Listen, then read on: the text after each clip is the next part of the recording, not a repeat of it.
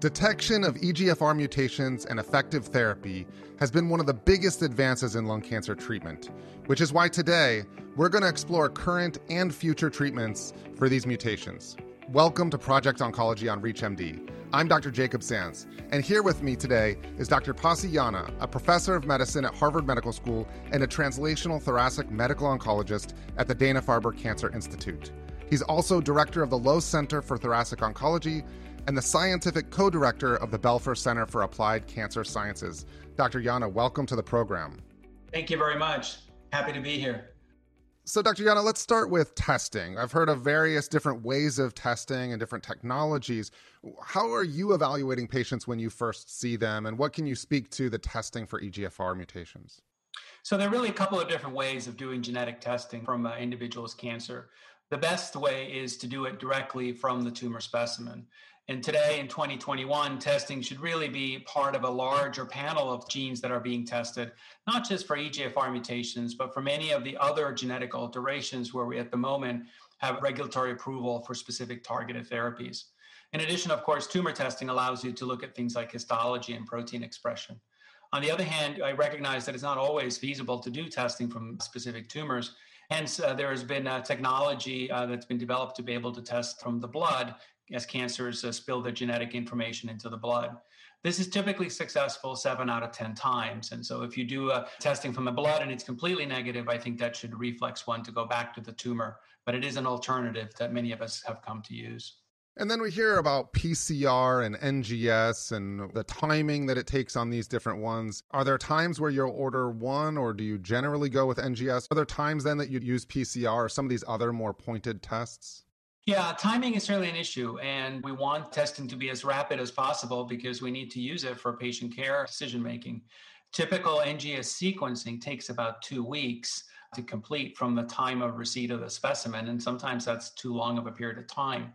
There are tests that one can do. So, for example, EGFR testing can be done as a singleton test, meaning that it's testing just for the EGFR mutation.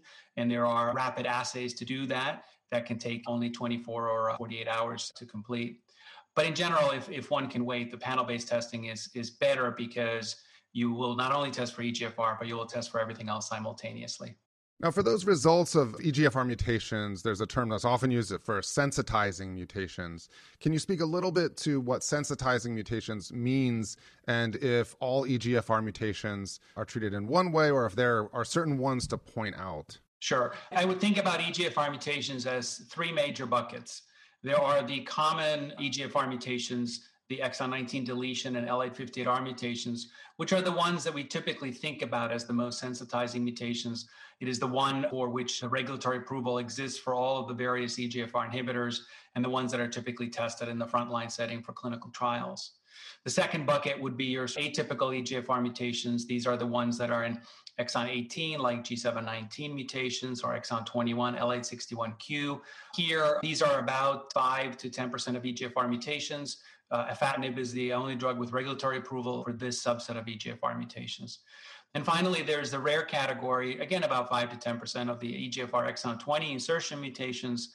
This is a family of mutations. There's at least 15 different ones that span this region in EGFR exon 20. And despite being EGFR mutations, they are not ones where we currently have a drug that is approved for this particular subset, but is one where there's an active effort of finding a drug that would work also in the patients, or specifically in the patients that have the EGFR exon 20 insertions. So if we now focus on treatment, let's discuss the most common of the sensitizing mutations, L858R, exon 19 deletion. What is your preference for first-line treatment? Because there are multiple different treatment options that are approved. What's your preference to this? Well, there are multiple ones that are approved, but I think the vast majority of what's being used in the U.S., and certainly my own preference, is to use osimertinib as the first-line therapy. It's associated with an improvement in not only progression-free survival, but overall survival compared to prior generation EGFR inhibitors. It can penetrate the brain quite well. And so for patients that present with brain metastases, it's an effective way of treating those instead of radiation. And it tends to be better tolerated than the prior generation EGFR inhibitors.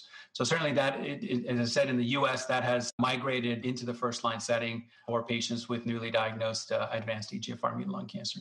Now, I heard people make the argument that there are other EGFR-directed therapies that would still potentially be something that they could use in the first line and save osimertinib for later on. What is your response to those arguments? I think that argument comes from the situation that, when osimertinib was first developed, it was developed against the most common resistance mutation to prior generation EGFR inhibitors, the EGFR T790M mutation, which happens to about 50 or 60% of the time to prior generation inhibitors. I think the challenge is severalfold. One is that we're not smart enough to figure out who's going to develop the T790M resistance mechanism versus something else. And so to start with a prior generation drug with the hopes of developing T790M resistance, it may happen, it may not happen. I just don't know that we can predict that. The second is that you may not always get to second line therapy. Sometimes patients decline and you don't get to second line therapy and as such be able to treat it with a drug like osimertinib. And I think some of those arguments have changed since the overall survival benefit of osimertinib. Now it has an overall survival benefit compared to prior generation drugs. It would be not in the patient's best interest to receive a drug that had an inferior survival benefit. I think my own approach, not only to EGFR inhibitors, but any therapy, is use your best drug first. There's no reason to save it for later because not everyone makes it there. For those just tuning in, you're listening to Project Oncology on ReachMD. I'm Dr. Jacob Sands, and I'm speaking with Dr. Pasi Jana about treatment options for EGFR mutations. So continuing our discussion about treatment options, you've mentioned osimertinib in the first-line setting. When patients have progression, at that point, what are you doing? Well, I think we now understand that progression is not a one-size-fits-all process. It's actually quite heterogeneous. There are many different ways in which cancers can develop progression to osimertinib. Some of those ways are targetable, and for some of those ways, we have effective therapies or subsequent therapies. And so it's important to recognize or understand what is the progression, what's happened to the cancer. And again, here, repeat biopsy is the preferred method of evaluating that, because not only will that allow you to have a tumor available for sequencing, but it allows you to look at it under the microscope and ask, did small cell transformation or squamous cell transformation, which have been seen as resistance mechanisms to first-line osimertinib, those would dictate a very different type of therapy. I think if you are then able to sequence it, you look for the targetable alterations, secondary EGFR mutations that are unique resistance mechanisms to osimertinib. Other pathways can get activated, MET, HER2, others, which we can add a targeted therapy or evaluate that combination in a clinical trial setting. So I think it's important to recognize or understand why or what is happening in the cancer in terms of resistance, because that may lead you down to different pathways. So let's get into some of the research pipeline and looking ahead. First, we'll start with progression, start with the setting of progression after first-line therapy. So things like HER3, for example. Are you able to explain a little bit about HER3 and the expectations around that, and maybe some of the other studies that are being developed? Right. So HER3 is the HER3 antibody drug conjugate. And here we're leveraging the knowledge and the biology of EGFR mutant cancers, in that EGFR mutant cancers also tend to express HER3, which is one of the other family members, EGFR family members. Now, HER3 is not a osimertinib or any other EGFR inhibitor resistance mechanism. It just comes for the ride. It's used for some of the biologic functions of EGFR mutant cancers. And so the HER3 antibody drug conjugate kind of leverages this expression and uses it as a Trojan horse in a way to deliver a toxin, a chemotherapy-like molecule, specifically to cancers that express HER3, like EGFR mutant cancers. And so in the studies to date, there's definitely been activity. There's been responses in patients that have failed osimertinib or other multiple EGFR inhibitors. And I think one important feature of the treatment is that since it's not specific to a mechanism of EGFR inhibitor resistance, it works broadly across multiple different resistance mechanisms. Or even in cancers that do develop resistance to osimertinib, and you go through the exercise of sequencing them and you find nothing targetable or nothing at all. It looks exactly like the pretreatment cancer, except it's clinically resistant. It still can work in that situation. So it is kind of a broader approach to treating resistance, and again, leverages a unique feature of EGFR mutant cancers. Now, there are other antibody drug conjugates out there that have also seen responses in EGFR mutant cancers, like DS1062A, another antibody drug conjugate, this time against a protein called TROP2, also often found expressed in cancers. So I would say that's one approach. Then the second approach that's being tested clinically are going after the specific resistance mechanism. So targeting MET amplification with a combination of an EGFR inhibitor and a MET inhibitor, or targeting EGFR mutations that can happen as a resistance mechanism to osimertinib. Many of those resistance mutations or cancers with those resistance mutations to frontline osimertinib still are sensitive to prior generation EGFR inhibitors. And you can switch someone off into one of those EGFR inhibitors and still achieve a clinical benefit afterwards. And so there's a lot of interest in trying to understand or develop a strategy for cancers that develop progression.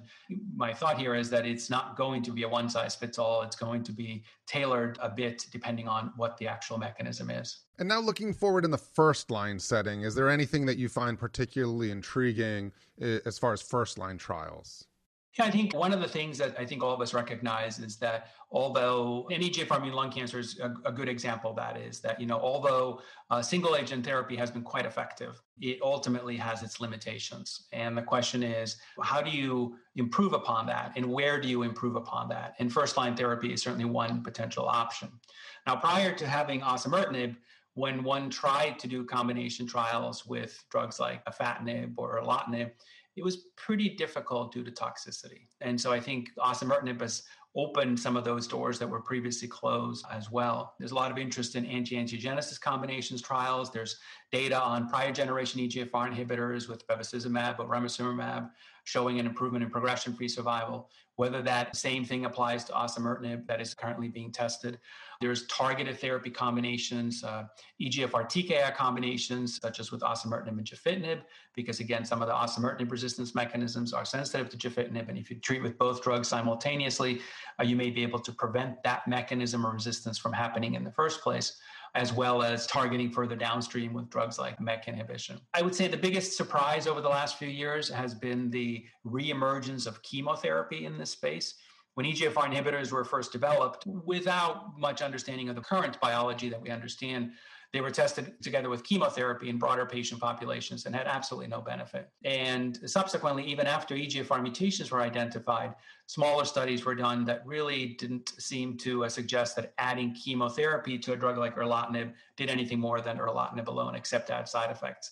But over the last couple of years, there have been a few studies using now modern chemotherapy, carboplatin and pemetrexed, with maintenance pemetrexed, study from Japan and a second study from India that added that chemotherapy to gefitinib compared to gefitinib alone and had dramatic improvement in progression-free survival and overall survival, and actually in both studies, sort of reintroducing the idea of, well, does chemotherapy now add to an EGFR inhibitor, or modern chemotherapy add to an EGFR inhibitor compared to an EGFR inhibitor alone?